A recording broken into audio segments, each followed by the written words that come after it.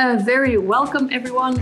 Welcome back to Crash Course Economics. It's lovely to see you all here.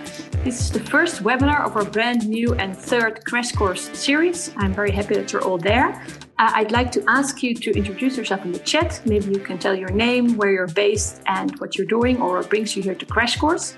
My name is Sarah. I'm the coordinator of the Alternative Trade Coalition at TNI, the Transnational Institute, and I'll be your host of today. And my co-host is Rodrigo Fernandez, who is a researcher at SOMO. Nice to see you, Rodrigo. And behind the scenes, we have our friends and colleagues, Jeremy Kroll-Smith, who's a web developer and designer website, Kees Hudig from globalinfo.nl, and Jenny Pannenbecker, who's a communications officer at SOMO. And they're working very hard to make this webinar a success again. So let me tell you a little bit about Crash Course in case you don't know it. So the five of us were a collective of engaged activists and experts from a number of organizations, and you can find us on our website. And we united at the start of the COVID crisis because we wanted to understand the crisis, so what's going on, and reflect on ideas and solutions how to get out of it. And Crash Course arises as a platform. So we have a website and we're hosting webinars, and it's designed to open up the debate on how we can move out of the current crisis and make also the necessary steps towards achieving social, economic, and ecological justice. And in order to do that, we're inviting global experts to break down complex issues, mainly economic issues, and make them accessible to you all so that we can shape our economic system in a just and democratic way. And in that way, we hope to democratize knowledge and give you the necessary tools to change the world. So this time, this third series, we decided to discuss the challenges related to some of the big COVID winners, like big tech. And there'll be at least 5 and perhaps even 6 webinars in this series every 2 weeks. And we're starting today. So in each webinar, we want to provide you with a 1-hour crash course on a specific subject that makes you understand our contemporary economy and society a little bit better. And you can watch all of our former webinars of the first 2 series online on our website. That's crashcourseeconomics.org. Before I give the floor to Rodrigo, I'd like to congratulate one of our previous Crash Course webinar speakers, which is Jens van het Klooster. Jens, we're very happy to say that you obtained your 2nd doctoral degree today at the University of Groningen. I followed it. It was on the political economy of central bank risk management. I really recommend all of you to watch his webinar. It was very interesting. And it was also pleasant to see Daniela Gabor, another speaker of Crash Course of our first series there in your dissertation committee. So once again, congratulations. About this webinar, there will also be a recording of this webinar, as well as a podcast version and a summary, which will be published on our website. Rodrigo, can I invite you to tell something about the first 2 series and introduce our third series? Yes, thank you, Sarah. I would also like to congratulate Jens, of course. So this is the third series of Crash Course webinars. We started when the pandemic was still very fresh, and central banks once again stepped in and acted as masters of the universe. We explored the new role that banks play in contemporary capitalism, and we asked ourselves, what type of regime are we talking about when monetary policy and central banks are so central to the way our economic system operates? So this is where Jens van het Klooster and Daniela Gabor were invited, and also Benjamin Brown. The second series was about the unfolding debt crisis in the global south. There have been previous rounds of debt crisis in the past 40 years, notably in the 1980s, when the structural adjustment programs emerged from the IMF and the World Bank. In our series, we explored what is different this time, and which structural conditions remain the same. In this third series, as Sarah already mentioned, we will be looking at the winners of the COVID-19 pandemic. So a clear set of winners, of course, are big tech firms, the digital monopolies that have expanded their corporate power. The COVID-19 epidemic, it acted as a catalyst for the big techification of everything. The world was put on a tech diet. 2020 accelerated many developments that had started to take shape before, but now have all, come to the surface. From being a helping hand, a source of innovation, or simply a power for good, communication technology has increasingly become dominated by a small number of very powerful corporations. And these firms have amassed an unprecedented amount of financial firepower. This is affecting other sectors, banking, pharma, automobile. And for instance, it is also starving journalism from advertisement income and has made a business model from spreading disinformation erecting mass surveillance of our societies. To understand this complex cluster of issues, so we've organized 5 different episodes, and perhaps we will have a bonus episode, but we will note it a bit later on. We will move slowly in these episodes towards discussing solutions and how to fight back. But first, we need to have a better understanding of what we're dealing with. So the first 2 episodes will be dedicated to provide a broader view. What are we talking about, and what are the concepts that we need to know? Sarah? Yeah, thanks, Rodrigo. So this also reminded me of a report that you co-published on big tech and on the financialization of big tech, or if it was big pharma. Wait, sorry. So let me tell you something about the webinar of today. The setup is as following. Rodrigo will shortly introduce today's speaker, who will have a presentation of more or less 15 minutes. And after that, Rodrigo and I have prepared some questions to guide you through the matter. And finally, there's all the opportunity you have to post questions. And you can do that by the special Q&A tab, which you find in your Zoom screen. If you pose a question there, then we are able to read it out. And if you like a question, you can also endorse it by putting the thumbs up. So if you think a question is really important, should be asked, please endorse it. If you have a question on your own, you can put it in the Q&A tab. And we will finish at 17 hours here, which is just 1 hour of crash course. So I think it's time to quickly dive into the matter. Rodrigo, may I ask you to introduce our speaker today? Yes. So today, our first speaker is Kean Birch. He's an associate professor at York University in Canada. As economic geographer, he is focused on neoliberalism and published some really interesting research on neoliberalism. He's also researched the assetization, or transforming things or activities into tradable financial assets. And also, he is increasingly been focusing on techno-scientific capitalism. And this is why we invited him to speak to us today. But of course, also to understand how these different strands of research, all relate to each other. We are very happy to have him here. And I would like to ask Kean to put on his camera and to start with his talk. Kean, thank you for being with us. And welcome. Thank you very much. I would like to start by thanking everyone at Crash Course Economics, especially Rodrigo, Sarah, and Jeremy. So the title of my lecture is The Rise of Techno-Scientific Capitalism.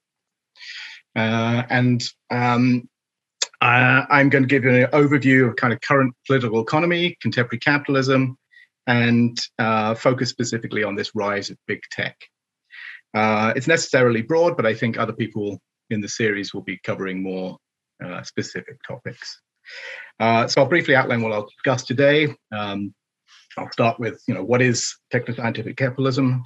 How do we conceptualize what's going on?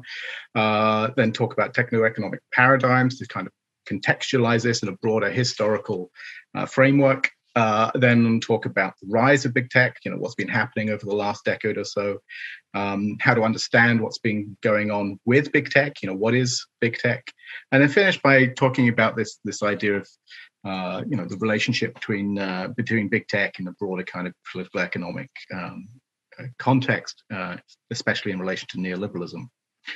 So I'll start with this definition then. Oh, what is big tech? No, what is technoscientific capitalism? And so some of you may not be used to this notion of technoscience. It comes out of the field of science and technology studies, where it's a pretty common concept, and it's used to kind of indicate the relationship between science and technology. The kind of co-produced, co-created kind of relationship between science and technology. The idea that they are configured by their social, political, economic context, basically. So that's technoscience. The second key kind of concept is obviously capitalism, and I understand capitalism from this kind of a sort of institutional political economy perspective, drawing on economic sociology as well, where the definition of capitalism contrasts to notions of this kind of naturalistic or efficiency ideas that emerge in kind of more orthodox economics. So seeing capitalism as this system of obviously capital accumulation based on private property, private contracting, wage, labor, that sort of thing, but also configured by social institutions, some of which are formal, so money, for example, or regulation, but some are also informal. So there's the important role of things like expectations, the sort of social expectations, narratives, stories, things like that. These kind of shared meanings and shared understandings of the world. Now, technoscientific capitalism is my attempt to think through the way that technoscience and capitalism are increasingly tangled with each other. So technoscience, for example, is increasingly constituted by specific forms of financing. So we can think of corporate R&D, for example, as well as financial logic, so return on investment kind of calculations. At the same time, capitalism is increasingly constituted by technoscience. So we could think of here of things like, the kind of pursuit of so-called disruptive innovation, but also technoscientific logics like network effects and so on. So as a result of this entanglement, technoscientific capitalism is defined by the asset form, and I think Cecilia Recap will talk about this in the next webinar, specifically around intellectual property rights. So this is a kind of a specific kind of asset here, and it's also technoscientific capitalism is also defined by this search for durable economic rents, and a rent being a form of the control or ownership of an asset as a way to extract future revenues from it and then capitalize those future revenues in the present. Now, I think that big tech is a really good example of illustration of technoscientific capitalism. This is just an indication, of some of the changes that have been happening over the last decade or so, and it's really interesting to see this huge expansion of so-called big tech firms in this time. So we can see here on the graph the difference between 2005 and 2020. And in 2005, we have a range of different kinds of firms that are the biggest firms by market capitalization in the world, including kind of big oil firms, big pharma firms, big finance firms. And then on the right-hand side, we see it's just dominated by big tech. So, the one standout being the oil company, Saudi Aramco. So we have this domination today of the economy by big tech firms. Now we can position this within a kind of wider historical framework. We can think about this in terms of what people like Carlota Perez call techno-economic paradigms, these kind of major revolutionary shifts in technologies and financing that lead to huge changes in our economies. And I've just outlined a couple of these here, and then added this third one on the right-hand side around digital data technologies. And so the idea that Carlota Perez and others argue is that you have these emerging techno-economic paradigms that consist of firms, technologies, and financing that are often clustered around particular kinds of industrial sectors and technologies, and they rise and decline over time. And so you over the last 200, 300 years, you have the rise and decline of these techno-economic paradigms as different technologies become more dominant and then fall away as other technologies take their place. So I now want to talk about or think talk about the dynamics of the data and digital economy, so big tech in particular. And I'm going to thank my collaborators here that I've been working on this area for the last few years. So Callum Ward and Troy Cochrane, we've been working together on research on this area. And this graph comes from some of that research, and it shows just the expansion of big tech over the last few decades. And it shows this kind of huge increase in the market capitalization of the big tech 5 firms: Apple, Amazon, Facebook, Google, Microsoft. The huge rise in their market capitalization since around about 2010, and especially this has continued through the current COVID pandemic as well. And I think we can see this kind of rise of big tech as the result of, it originates in 3 things, essentially, I think, that happened in the early 2000s. So the dot-com boom and bust. This forced the kind of search for new kinds of business models. There's also an interesting, I think, dynamic around the Microsoft monopoly case in 2000. And the way that opened up space for companies like Google. And then there's the post-2008 global financial crisis and the response to that crisis of flooding the capital markets with money. And so you have this boom in these tech stocks that happen after, as this graph shows, after around about 2010. So the investors are essentially looking for new kinds of investment opportunities, and it seems that big tech firms generally become the kind of favored place to put their money, and so you have this enormous valuations of these firms that just dwarf other firms. And so you can see the dark line at the bottom there. The thick black line at the bottom is the average of the other top 200 firms in the US, and you can see that the big tech 5 they've just ramped up in significant contrast to this average. And I think one of the impacts here, some of the impacts include this it's almost a sort of self-fulfilling prophecy here, where the expectations around big tech and the growth of big tech valuation and around the idea that they're going to become monopolies means that the cost of capital for these firms is cheaper. Investors are more willing to invest more money in them, and then they're able to buy out their competition or outcompete their competition, thereby fulfilling this kind of original expectation, and so transform themselves into these monopolies. It also has wider implications, which are important to note.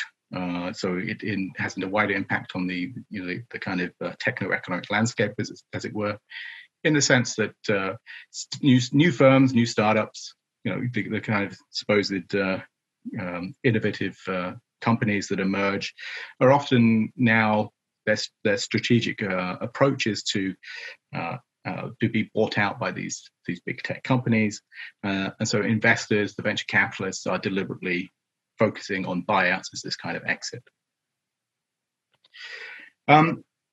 Now, there's need to make a note of caution here when we talk about big tech, and I'm afraid, I hope this graph these graphs are visible.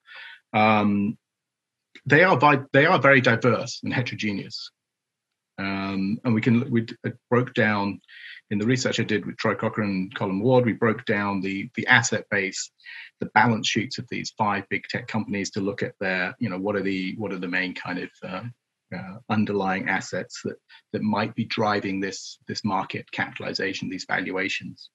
And we find that the 5 big tech companies have very different kinds of asset bases. Some, but it's significant that most of them have a large kind of sort of cash pile, as it were. They're sitting on large cash piles. That's the black kind of blodge at the bottom of the graphs there.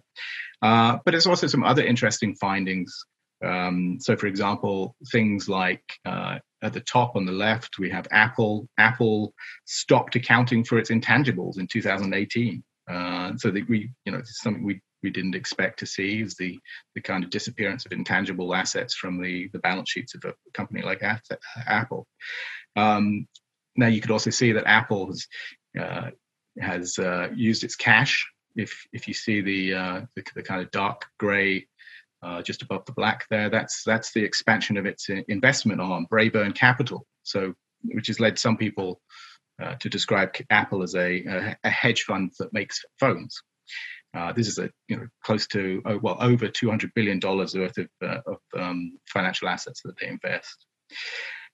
So they're very different. Basically, these graphs are supposed to show that they're very different. And it's also surprising. We found that in contrast to the other top 200 firms in the kind of US stock market, that they generally, these big tech firms had a lower proportion of intangibles and a higher proportion of tangibles on their balance sheets, which we found surprising considering the whole debate around this kind of notion of the rise of the intangible economy and the intangible assets and so on.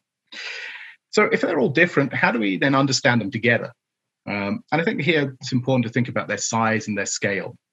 So the previous slide showed just their simple, how big they are, how their market valuation and so on.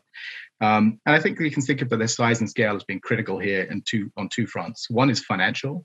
They have significant access to capital, cheap capital that other firms don't have, and the other one is technological. So they benefit from the importance of network effects and such like. And these give them market power in the sense that they can buy out competitors, they can control monopolies, control their competitors, build monopolies, and it also gives them technological power in the sense that they can dominate technological areas, and then they can set technological standards and such like. But so for us, for me and others, this means it's still useful to understand big tech as a social phenomenon, and this is something I've tried to do. Again, with collaborators, by thinking through kind of schematically how we might differentiate between them and think about different types of big tech and their different implications and their different sets of operations.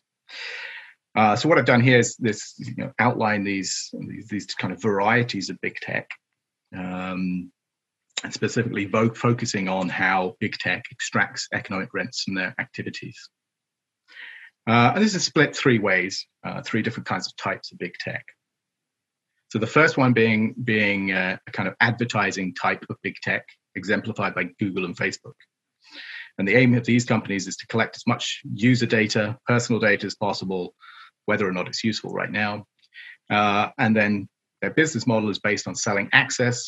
That's important, selling access to these users and this personal data to advertisers. Specifically, but also to other firms that might want to build up their business through access to things like Facebook's social graph. Now we can see the impacts of this. Google, Facebook dominate online advertising. Their revenues are, I think it's nearly 90% of Google's revenue, nearly 100% of Facebook's revenues come from advertising, and together they represent nearly 60% of US online advertising spending. And this is all about collecting data to sell access, through the dominance of their markets, sell access to their, the markets that they dominate. So we, Troy Cochrane and I have defined this as a sort of set of engagement rents, where the selling of access to users that have been segmented by this kind of analysis of differential engagement and rankings by platforms. And it's all dependent upon this kind of ability to cut people, to slice people up into different kinds of cohorts. The second one then is this marketplace kind of big tech company. So exemplified by Amazon. The aim here is to control this marketplace, this digital ecosystem, to both be a first-party retailer and also a third-party marketplace. Exploit the data from your sales and the sales of your third party to create markets, to dominate markets, and to regulate them. And this the companies like Amazon then exploit the kind of expectations of monopoly in order to extract rents through the cheaper cost of capital for them, which enables them to leverage their expansion. The final one then is this enclave, represented by Apple and Microsoft. This type of enclave, which is about creating and selling products and services. And the aim there is it's a pretty normal aim, that they're using data analytics to capture markets and to charge fees for access to their to their ecosystem. So it's about trying to lock in users into this ecosystem to limit interoperability and so on. And the financial power comes from the building up of the financial assets. And it's all about trying to capture these enclave rents. So controlling the ecosystem of devices, platforms, apps, products, users, and so on, and extract monetary and data rents from users who use it. I know I'm running out of time here. So to finish, I was thinking about big tech and kind of how does it relate to the kind of dominant critical framing of political economy of the last 40 years. And so I was thinking about the relationship to neoliberalism, and I've been thinking about how we might understand neoliberalism in a world dominated by big tech. And the issue here is the idea that neoliberalism entails this idea that we've seen the installation of markets and competitions at key institutions of society, but big tech is really a tale. It's a story about the rise of monopolies and the replacement of markets by digital platforms that are regulated by these companies. And this has impacts on how we go about defining markets, how we go about designing markets, and the automation of things like supply and demand, prices, contracting, and so on. And I'm happy to discuss these in more detail if you'd like. But I will finish there. Thank you very much for your time, and look forward to your questions. Thank you, Keen. There's many questions that we would like to ask you. Well, as you know, I was a co-author of a report on big tech myself. So especially on this data that you showed on big tech. But before that, I would like to take a step back and perhaps start where you started with science and technology studies. What is it? Why do we need it to look at contemporary capitalism? What is it made of? Could you elaborate on that? Sure. Thanks for the question. Yeah. So science and technology studies, which usually gets abbreviated as STS, so I might use STS from now on, is a discipline or a sort of interdiscipline, if you like, that's emerged specifically to study science, technology, innovation. And so it's a social science and humanities interdiscipline, and it emerged in the mid to late 20th century, 60s and 70s in particular. And it's really about trying to understand this social, political, economic context in which science, technology, innovation emerge, and trying to understand the influence of science, of the social, political, and the economic on science, on technology, and on innovation. And it's also about trying to understand the kind of reverse of that. What's the influence of science, technology on society, on politics, and on political economy? So there's a kind of a kind of acceptance of this, or acknowledgement of this two-way process, if you like. To the example that I think I mentioned in the talk around the kind of startups and the kind of landscape in which big tech is the wider landscape that big tech is shaping, and the kind of emergence of startups and new firms and so on, I think is a good illustration of this dynamic, where you have firms that are developing new kinds of technologies or new kinds of services and products, they're developing them.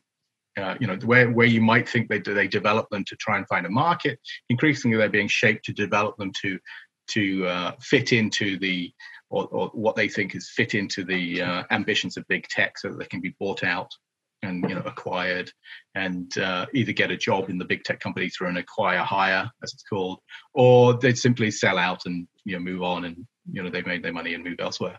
And I think this helps explain, to a certain extent, the growth and expansion of so-called unicorns, which are private companies valued at over $1 billion.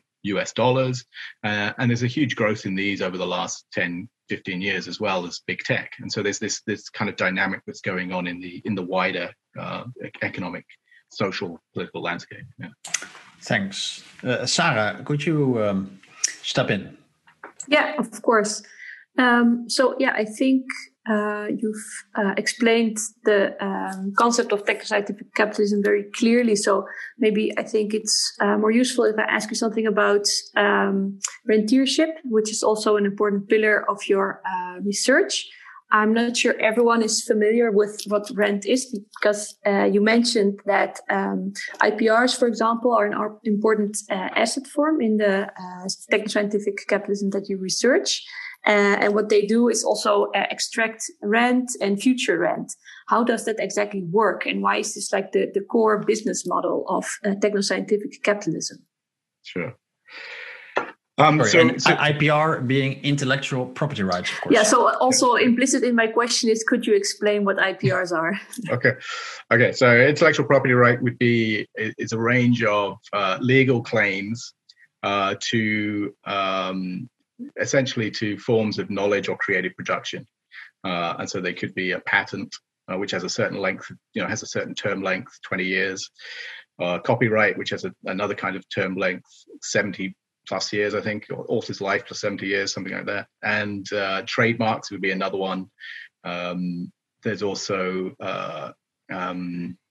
design rights, things like that.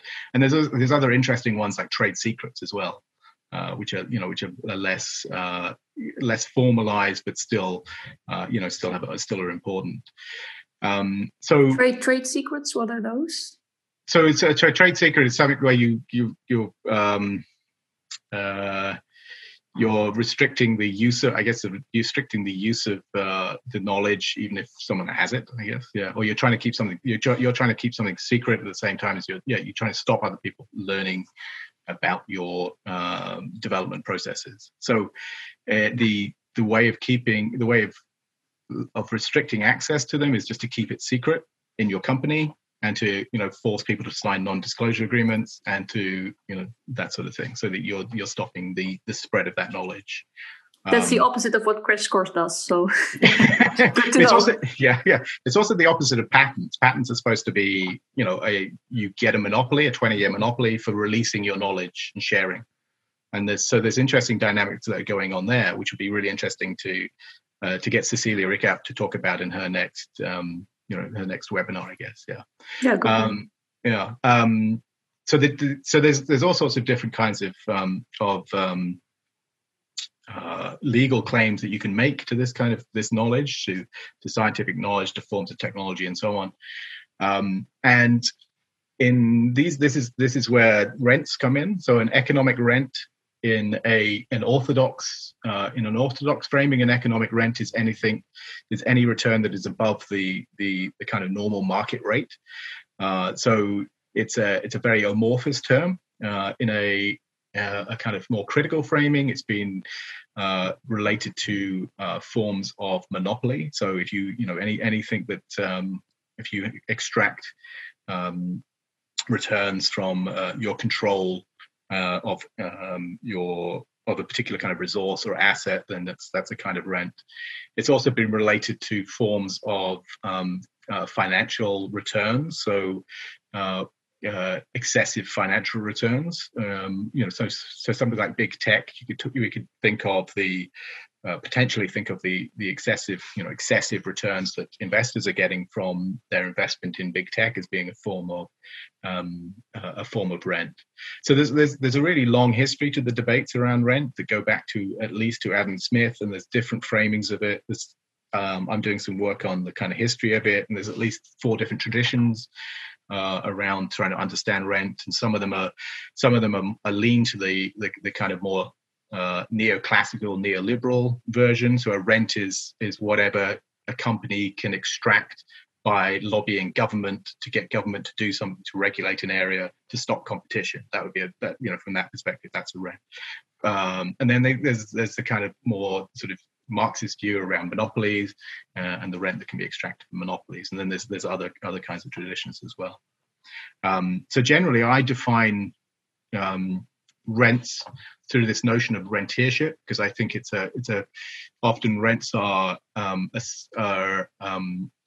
associated with a form of kind of passive extraction of value, where I think actually there's a lot of active strategic thinking that goes on, that goes into the devising ways and strategies to extract value.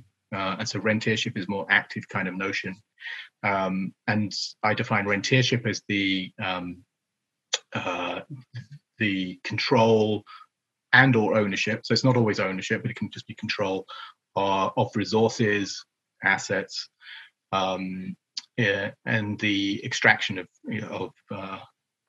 value from those assets as a consequence of either natural or artificial scarcity or productivity, and I've forgotten the third one that I use sometimes. But yeah. So that's the way I'd frame it. Yeah. If I may break in, there's a lot of questions, a number of interesting questions. Keen for you to know, in the Q&A, you can see some of these questions.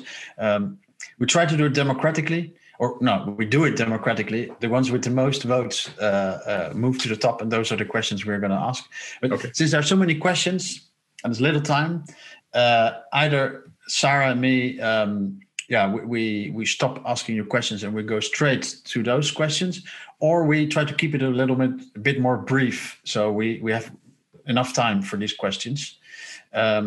So maybe we ask the questions briefly. I'm already talking too long, of course, but then we try to keep it a little bit more brief. Okay. So one question I had is of a very different nature. Is zooming out. If we look at the current age, there's many similarities to the previous period that was dominated by technological change, monopolies around, of course, railways, and then you had these immense plutocrats, the billionaire class of that time, people that turned economic into political power, the Gilded Age. Do you think there's some sense in making those historical parallels, and what could such a parallel learn or teach us? Yeah, I think there's some usefulness in those parallels. So I'm just going to show my door. I think you can see the vast accumulation of wealth in the hands of a few people, and I think that this has become most evident during this pandemic with the massive growth in the valuation of these big tech companies. And some of this is paper money. Some of this is paper money. Sorry, give me a second. Yeah, maybe explain to the audience.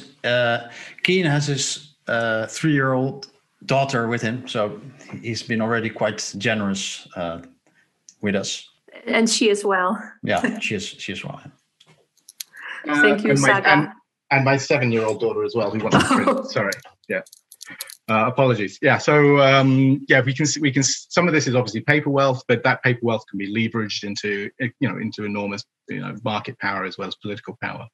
I think that there's obviously some interesting parallels when it comes to the understanding how we manage this power. And I think there's some interesting contrast between North America and Europe and the ways that different countries are engaging with the regulation of it now. And I think it's interesting to see the US now take seemingly to take a sort of tougher stance on monopoly, market concentration, and this is something that the EU has been doing more. And also the EU is currently enacting or making proposals around a series of different kinds of directives and such like regulations that are centered on trying to address this power. So the next few years are going to be interesting because we could see things like in the US, you could see I think it's a Federal Trade Commission case against Facebook. Or the Department of Justice, one or the other, that is potentially could lead to the breakup of Facebook, the splitting apart of Facebook and Instagram, and that would be really interesting to see. And the critique of big tech has entered, the political halls of power, as it were, and we've had the US had a 16-month investigation of big tech that wrapped up last year in October with a huge report, 450-page report critiquing big tech companies for their practices.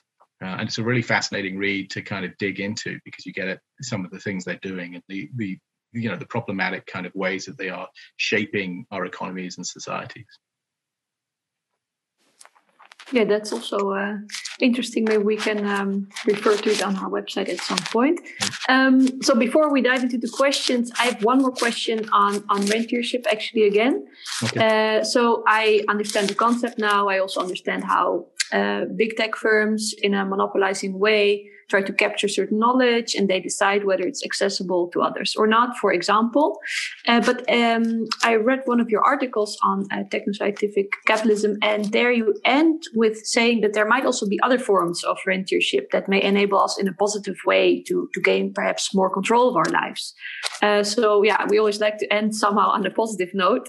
So could you tell something about that? What kind of forms of renteurship would that be, and how do we get there? Sure. Yeah, so that's one of the things about renteurship as a concept is it's interesting that there's almost universal condemnation of rents and the extraction of economic rents. But I think that you can also you can think of it in a positive fashion when you think about the say social goals that you might want to achieve, social objectives you might want to achieve. So things like, I think the example in the article you read, I think I made the point that if you want to, support a transition to a low carbon economy, you can organize the regulations, you can organize society and economics in certain ways that provide the sort of incentives through rents to companies to change and transition towards low carbon outcomes. And that would be one example, and that would entail, that could entail all sorts of different kinds of decisions and choices that are political, that entail forms of, political decision making, and new kinds of policy frameworks and such like. Thanks. I will immediately start with the Q&A because there's so many questions, and I really appreciate it that people are asking these questions and trying to participate. So yeah, if you open up the Q&A box and you can read it yourself, that may be a bit easier. But yeah. I would like to start with the question on the top that got the most thumbs up from Tobias Klinge, a co-author of our report. By coincidence, I didn't vote for this question, but so we often speak about monopoly while the firms themselves, as to be expected, of course, highlight their supposedly competitive environment. How would you characterize the dynamics in this sector? So I think that's an interesting point. So just to follow up with that, something like this US investigation into big tech it's fascinating to look at the ways that the company executives justify their their strategies and their position, because they do. They, like Tobias said, they basically say we're in a very highly competitive market because we consider the market to be this. If you're Facebook, I think literally said we consider the market to be anything that captures your attention, and so therefore we're competing against everything that could possibly take your attention away from Facebook, right? So there's an interesting epistemic question, I guess, around how do we define what a market is, and how do we go about defining the competitiveness of the market. And that's something I want to explore in more detail by looking at that specific kind of set of claims around markets and non-markets. I think that this is a kind of as I say, epistemic question. It's a legal question in the current environment. A monopoly is somewhere like North America, monopoly is not by definition illegal. Monopolistic anti-competitive practices are illegal, but if you are a large company that just dominates a market, that's not illegal by itself. And so this is a kind of set of legal consequences, set of legal changes that were pursued and enacted as a consequence of the dominance of kind of Chicago school, you could call it neoliberal thinking around what a market is, what monopoly is, and so on. And it specifically focuses on the issue of consumer welfare prices, consumer prices and such like. Sarah, would you like to ask the second question? Yes, I'd love to. So there's several with 8 endorsements, but I was already focused on one by, I hope I pronounced it correctly, Emiliano Cabrera Roca, who asks, what really is scientific about techno-scientific capitalism? I see the techno, which is like data and infrastructure, and I see the capital. But where's the science? I think it's a nice question. Okay, well, I think this comes back to the definition of technoscience. So you have this, in STS, you don't have this anymore, really, this distinction between science and technology in the same way that you might have in the kind of our vernacular conversations, or our everyday conversations. And this is because technologies come out of the kind of scientific developments as much as scientific developments depend upon the technologies that you're able to do. So there's this two-way process. So if we think of something like something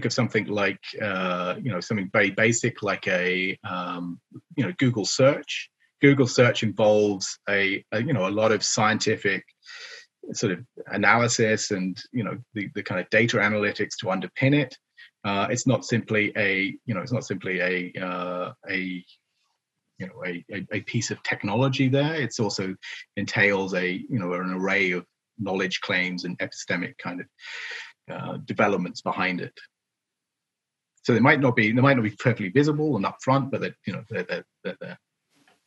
Yeah, so it's also about the normative claims within science. That as well, yeah. I don't want to rush through it, but just another question to put in. Kevin Mulhern, I don't know if I pronounced the name right. Would Amazon not be better understood as an infrastructure rentier, with AWS and FWA being the more profitable areas of their businesses? Thinking of the work of Brett Christophers. Surprising that you didn't brought his Brett Christophers up, but that's okay. I think that it's possibly it could be sort of as an infrastructure rentier, a form of infrastructure rentiership. But I think that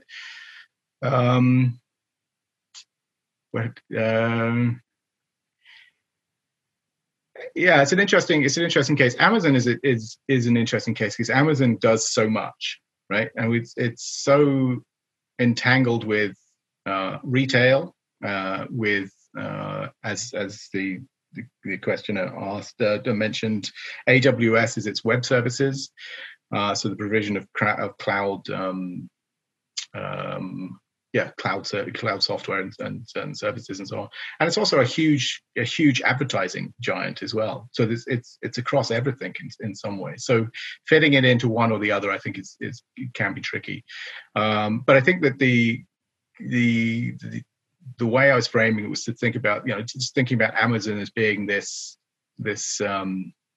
company that is aiming for, monopoly. So its aim is to dominate and to, as a consequence of its aim to dominate, it gets a huge financial benefit from the lower cost of capital than other firms.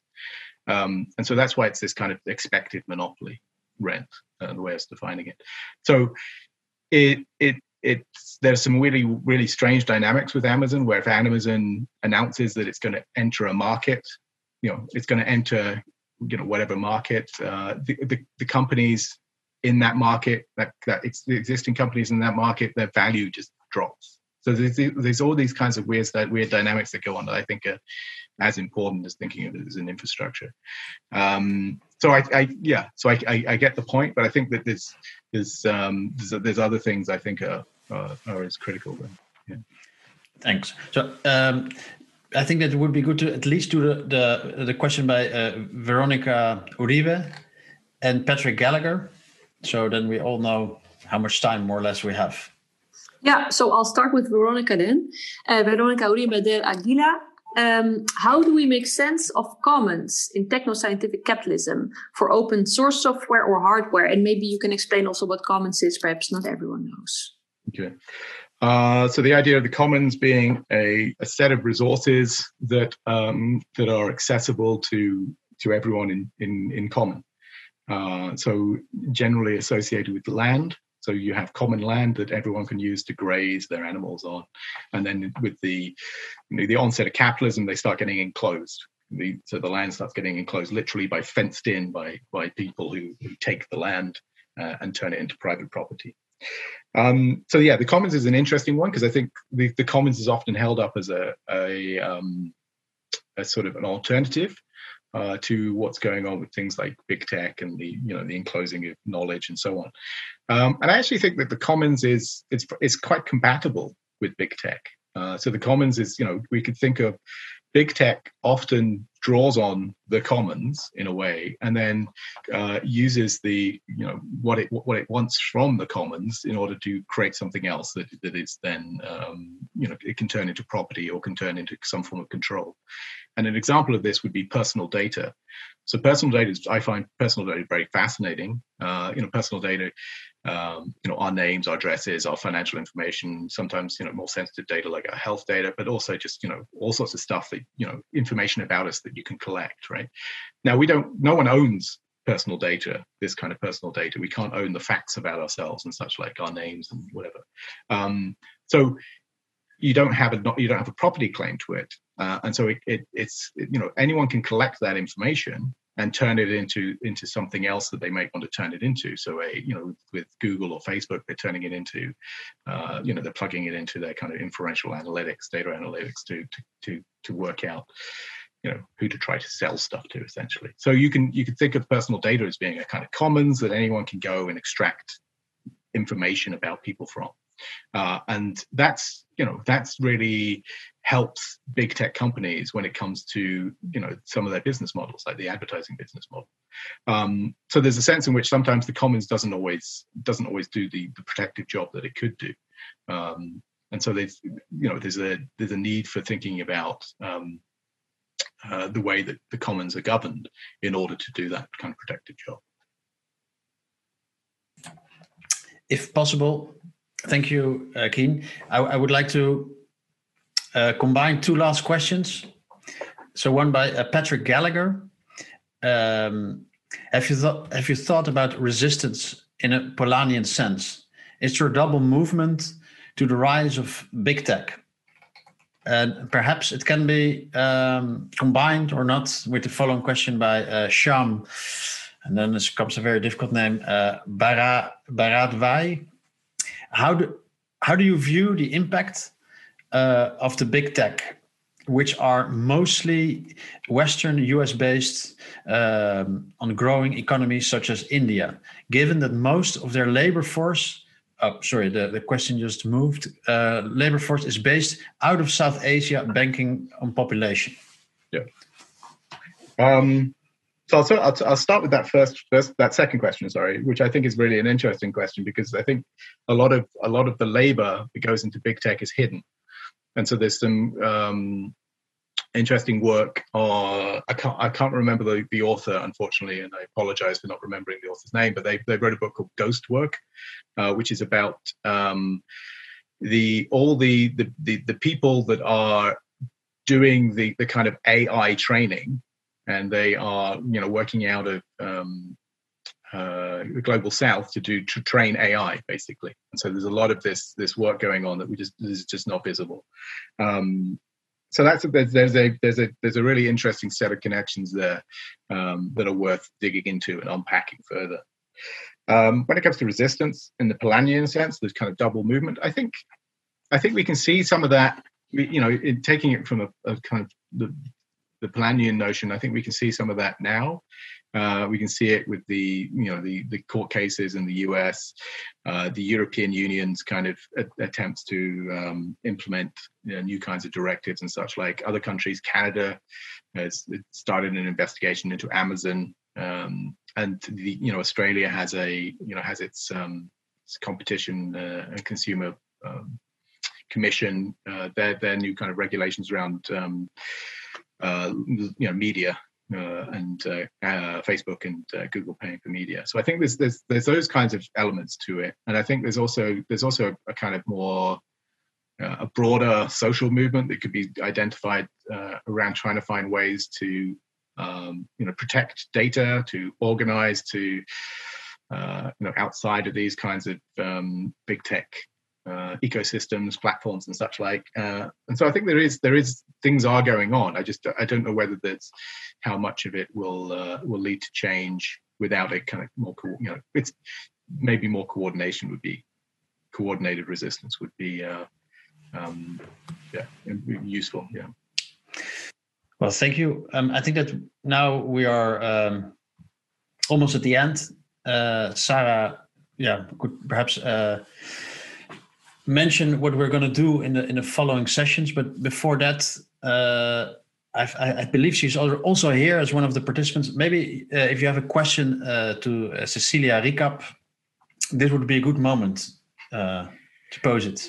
Sure. So my question really goes back to what I mentioned during earlier, was about how do you have what are your different takes on modes of rentiership and their relationship to different types of intellectual property rights. So, are there differences when it comes to different forms of intellectual property rights? Great. Yes. 2 weeks to think about that. Okay. And now Sarah can talk us through the end. Yeah, so thanks a lot, Keen. Thank you for brilliantly answering all those questions and also our questions. I'm very sorry to say that time flies when you're having fun, because there's still so many questions left. And actually someone suggested there's so many good questions posed here that the audience is interested in. Can't we start an online platform to bundle those questions, or where people can chat? And yeah, I think we're going to discuss that within the Crash Course team, because I think it's a good suggestion, because there's so much knowledge and so many open questions yet to be answered. It would be really interesting to connect you all. So we'll give that a thought and come back to it. So Keen, thank you so much. The recording of this webinar, for those of you who want to watch it again or spread the message, or who weren't there to witness it this first time, will be put online, so you can watch it at any time. And there's also a podcast version. There'll be show notes with references to articles by Keen, for example, and there'll be also a summary of this webinar. I'd like to thank also all participants for taking part in this webinar. It was the first one in the third series of Crash Course on Big Tech, Techno-Feudalism and Democracy. I think it was a very good introduction into techno-scientific capitalism and the role that big tech plays in our lives, and also the challenges it poses. So we'll talk a lot more about those challenges, like monopolies and intellectual property rights, also during the next sessions. I'd also like to thank Fiona Dove for being here. I saw you there in the participants list, Fiona. Fiona is the director of TNI, the Transnational Institute, and TNI supports Crash Course, and we'd like to thank TNI for that very much as well. So our next webinar is with Cecilia Recap, who was already here, and she got her first question from Keen already. She will answer that question and many more questions on the 6th of May at 4 o'clock Central European Time. And her talk will be on intellectual property and monopoly capitalism. And Cecilia is studying the rising concentration of intangible assets, which Keen also discussed today, focusing on power relations and the distribution of data and innovation in economic gains, resulting geopolitical tensions, and the effects on knowledge commons, which we also discussed, and development. So I think Cecilia is very eligible to take us deeper into some concepts that Keen introduced us in today. If you want to already do a little bit of research, her new book is out now, which is called Capitalism, Power and Innovation, Intellectual Monopoly Capitalism Uncovered. So I think that's good reading material and food for thought for the next time. So last but not least, let me take you to the Crash Course website, just sharing my screen, because then I can also show you the next episodes, which are already on our platform. So this is the first one. We've been through it today. The next one is scheduled here. You can click on it and then you can sign up. The third one will be on platforms and the limits of competition policy with Farva Sial. Number 4, on Big Tech and the Global South with Nandini Chami on the 3rd of June. And the 5th will be Big Tech versus the Public with Francesca Bria on the 17th of June. So the 6th one is still to be announced. It's going to be a bonus episode. We're planning on it and we will hope it will take place because it will be awesome. Then here is the report that I and Rodrigo mentioned. It is by Rodrigo and also some other people who were on the show today in the chat. And the TNI website, TNI being a supporter of Crash Course. And I think that's it for today. I'd like to thank you all again. Thank you so much, Keen. Thank you, participants. Thank you, Rodrigo, for co-hosting. Thank you, Crash Course team, for helping so much behind the scenes. And we're hoping to see you all in 2 weeks' time. Goodbye. Thank you, everyone. Bye.